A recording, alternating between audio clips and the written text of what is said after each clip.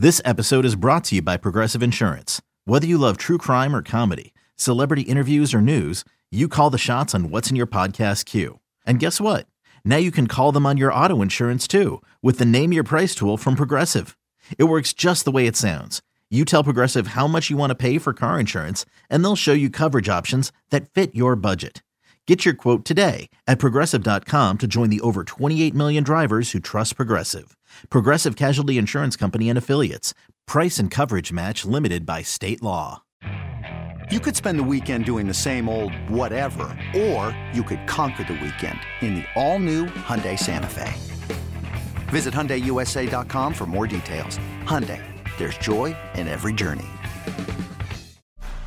It's time to take command with former NFL tight end Logan Paulsen and former Commanders beat reporter Craig Hoffman. Let's wrap up this crossover edition of Take Command and In the Huddle by going into Baldy and Logan's wheelhouse here. We're talking O-line. Baldy, you just put out last edition of your podcast, and you put this out in other places as well. Your top 5 offensive linemen. I know you had specifically the top 5 guards on the last edition of the podcast. But, Logan, you saw Baldy's list. What caught your eye about it, and what did you want to kind of circle back to in your breakdowns here? Yeah, I mean, like with the tackles specifically, I thought, man, Baldy's got a type. You know, he likes big, physical athletes that like to mess people up. And, you know, I was a little surprised that a guy like, Anton Harrison isn't on the list. You got DeJuan Jones ahead of a guy like Anton Harrison. And, I do see the value of DeJuan Jones, but, I think from a pass protection standpoint, Anthony Harrison is a little bit cleaner, and like, I'm always a guy, this is my philosophy with O-line, and you could agree, Baldy, is pass protection is more of like a feel thing, and you kind of got it or you don't. It's much harder to coach, and I can always coach a guy to be a better run player. So I just wanted to get your thoughts on kind of, why do you like the physical nature of the position so much, and why do you value that so much? And maybe why don't you look at Harrison and say he's, top 3 player in the draft? Well, I mean, Anton Harrison's a good player. I mean, I'm just talking about top 5 here, Logan. But, like, just the guys I know in the Big Ten that have played against Ohio State, they'll tell you, I'll line up over Paris Johnson any day versus DeJuan Jones. I'm not beating DeJuan Jones. I can't run around him. He's a Pacific Manta out there. I can't get around him. And I can't run through him. And then you watch him, with this wingspan of being 7'5", like you can't get to his body.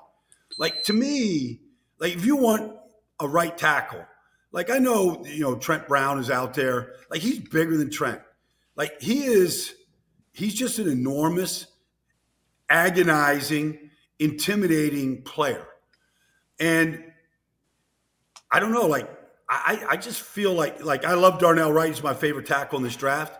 Like, guy started 42 games, saw him pitch a shutout against Will Anderson, did the same thing the year before against Georgia, going up against Trayvon Walker. Like, he's nasty. He runs really well. That's what blew everybody away when he ran a 5 flat 40 at, 338 pounds, whatever it was. Like, sick. Those 2 guys on the edges, they look better. Paris Johnson's a good player, Logan, really talented player, good kid, really good kid, well coached. 1 year at tackle. Like it's just like I didn't see him against, Chase Young. I didn't see him against Nick Bosa. I didn't see him against those caliber players that he's going to see in the NFL where at the end of his protections, his feet come together, he looks too thin, his ankles look too thin. Like he doesn't look like he's going to anchor against some of these guys that can bring the heat like that. Right now, like he might grow into it. I totally agree. And Broderick Jones is a really good player. He's 19 starts. He didn't start national championship game 2 years ago. But I like his upside, and just because I think his sets are, so consistent and so good off the ball. And he's only 21. I know he's going to get bigger and stronger. So I'm willing to say, okay, he might still be the best tackle, Logan, 2 years from now. But I don't know that yet. Yeah, I'm glad you brought that up about Paris Johnson, because one of the things that when I watch him, physically he's got everything you want, but you watch him against Iowa, against like Lucas Van Ness, guys that are strong players, he just doesn't seem to kind of have that midsection strength the way that you need to kind of sit a bull, at a high level. And I'm not saying he can't do it, but it's not on the film. And, like Broderick Jones, there are times were the same thing. You know, he's a little bit of a waist spender. So I'm not quite as high on both of those players. I think I'm betting on upside with Paris Johnson, so he's higher on my list. But the other thing I wanted to ask you about Dewan, because again, he's fun to like because he's so damn big. But like, do you think he faced anybody who was legitimate, like heat you up 90-mile-an-hour speed rusher off the edge? And that's something, like I have questions about, because you see the power, you see him eat the bull rushes. He eats bull rushes like it's Cinnamon Toast Crunch. You know what I'm saying? But can he compete with an elite edge speed guy at the NFL level? I think, like, let's just say he lined up against Hassan Reddick week one. That's the guy you're talking about. Somebody of that caliber. Yeah. That's got, speed and suddenness and quickness and, can ghost you. Like, that would be probably his worst nightmare. But if he gets off on the ball, Logan, he's going to be fine. It's just if he's late off the ball, he's going to get smoked like against a player like that. He's just not going to be able to have the reaction time necessary. So that would be the concern. But, there's ways to work on your set where you're not late. And, you just study guys like Lane Johnson's league that actually leave before the ball snaps. So there's ways to counteract that, I believe. And that's good coaching. And the other thing I'd say is, too, like, you mentioned the arm length, almost 37 inches, which is insane. But he plays with great strength through that length. So he moves bodies, Logan. Yeah, I want guys. I see all these offenses. They're just these zone offenses. Nobody moves anybody. They're just trapping them and moving them. Laterally, but they're not moving guys off the line of scrimmage. I watched this guy move the line of scrimmage. Like, I don't know. I'm from the old school of the Hogs. I want to see Russ Grimm moving bodies, man, off the line of scrimmage. And so that's what I see from him. I see a people mover. And definitely your list reflects that. I mean, like, you seem to value that skill set more than, other coaches that I've talked to, which is fine, because, like, I think they're all going to be good football players. And one of the reasons they're going to be good football players is because they're physical as heck. So, well, Logan, nothing irritates defenses more or quicker than teams that run the ball down your throats. Like, the bickering and the finger pointing during plays is just like, I'll never get tired of watching that. Yeah. And that's when you start breaking another team's sword. That's why I put such a premium on it. If you just lean on these guys, I don't care what their names are in the back of the jersey, they all act the same when you're just, popping those runs in the fourth quarter after leaning on them for the first three. And so, to me, that's still a great way to win football games.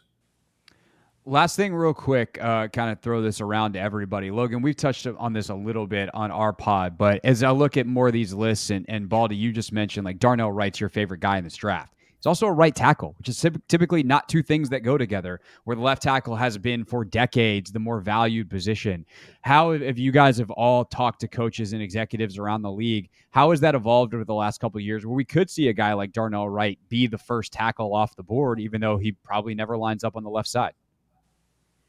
Well, I mean, look, Lane Johnson is the best right tackle in football. He was the third pick in the 2013 draft. It was the right choice. Yeah. If you're the right tackle in this league, you see T.J. Watt, you see Von Miller, you see Joey Bosa. Like, you'll see Nick, if he can't beat the left tackle, he's coming over to the right tackle.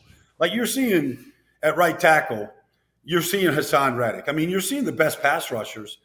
If Montez Sweat goes over there, you're seeing the best pass rushers at right tackle. Every bit that the left tackles are seeing. So you better be able to protect both edges right now in this business. Yeah, I know, like, I coach some defensive linemen in the offseason, some NFL guys, and they call it, you got to find the fish, man. You got to find the weakest pass protector and take advantage of them, right? And so, now all these pass rushers, there's a dexterity there. They're not just rushing on the left and not just rushing on the right. J.J. Watt, TJ's brother, obviously, made a career because he could line up left tackle, right tackle, left guard, right guard, and find that fish. And so I think teams need to, in some ways, prioritize the position the same way. And I think that that's kind of what you're seeing with the draft is you want good offensive linemen because you need to protect your most valuable investment. Like we talked about at the top of the show, you're giving guys $50 million a year. You don't want them on the dirt. And so, like, the way to do that is get good guys in there to protect the quarterback. Yeah, I think there's also position flexibility to it as well, right? Like Skoronski might be the first one off the board, and he might end up being a guard, right? But like, okay, well, here's the group, right? Like, here's the pool of players, and who do we think, if it doesn't work out here, he could still really help us win there? And I just think the way teams are looking at offensive linemen on the whole has changed a little bit in certain degrees because of what a Quentin Nelson got. You know what I mean? It's like, okay, and this year, did he worth that money? Maybe not, but he got it for a reason. So I think it's about, trying to get someone who can help keep your quarterback from getting eviscerated. Because as Logan said, they're the fewer weak links you have, it's a chess match, and you don't want them to be able to get their best player lined up against your worst offensive lineman more times than not. So, yeah, I don't think it matters nearly as much as if we were talking about this in the 80s. You know what I mean? And it's like, how are we going to stop LT and the whole blindside thing from the get-go? Yeah. Keep your quarterback from getting eviscerated. That's that insider knowledge right there. All right, Jason Lockenfora, Brian Baldinger from In the Huddle. I'm Craig Hoffman, Logan Paulson from Take Command.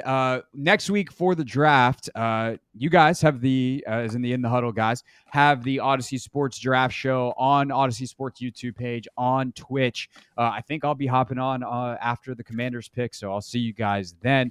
Make sure whichever feed you're listening to, wherever you're listening, wherever you're watching right now, you're subscribed so that you do not miss an episode.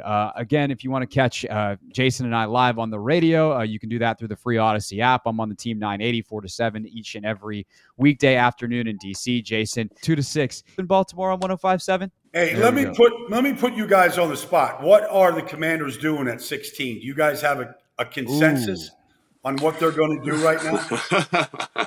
If I was Deontay. We'll be talking about Deontay. I would say, so this is what I would say. If you're looking at it from an analytics perspective, the thing that's the most valuable resource in this draft, because Baldy, you've alluded to it on your show, I'd say there's 7 starting left tackles or starting tackles, regardless of position, right? I think the problem is those guys are going to get pushed up. I think you'll probably see 4 or 5 go in the first round, leaving 2 in the second round. So in terms of need, I want to find that tackle. And then I do think this is an exceptionally deep cornerback class. So as much as I love Deontay Banks, I think he's my 3rd corner in the class. I just think you can get another guy like that at 48. So to me, I think you just got to play the draft and kind of play the analytics game a little bit. Look at the numbers, look how deep these spots are, and say, if you're looking for a tackle, you got to take him at probably 16. I think you want to trade back ideally, but 16, let's just say hypothetically for this conversation, DB, and then I think you kind of try to pick up one of those centers potentially in the 3rd round. It's a pretty solid center class. So that's kind of what I would ballpark. Okay. Yeah, I'm team trade back. Just the way this draft goes and the way it's probably going to fall, the chances that the last player in your top bucket or your second bucket, depending on how sharply you're drawing your tiers, is going to go at 14 or 15, and thus you want to trade back, get value. That's my hope for them. But who knows? Maybe they get one of these guys, like Skoronski falls, then run as fast as you can, get that card in, and go from there. All right, that's it. That's all for this edition of the show, plural. And we'll see you next week right here on Take Command and In the Huddle.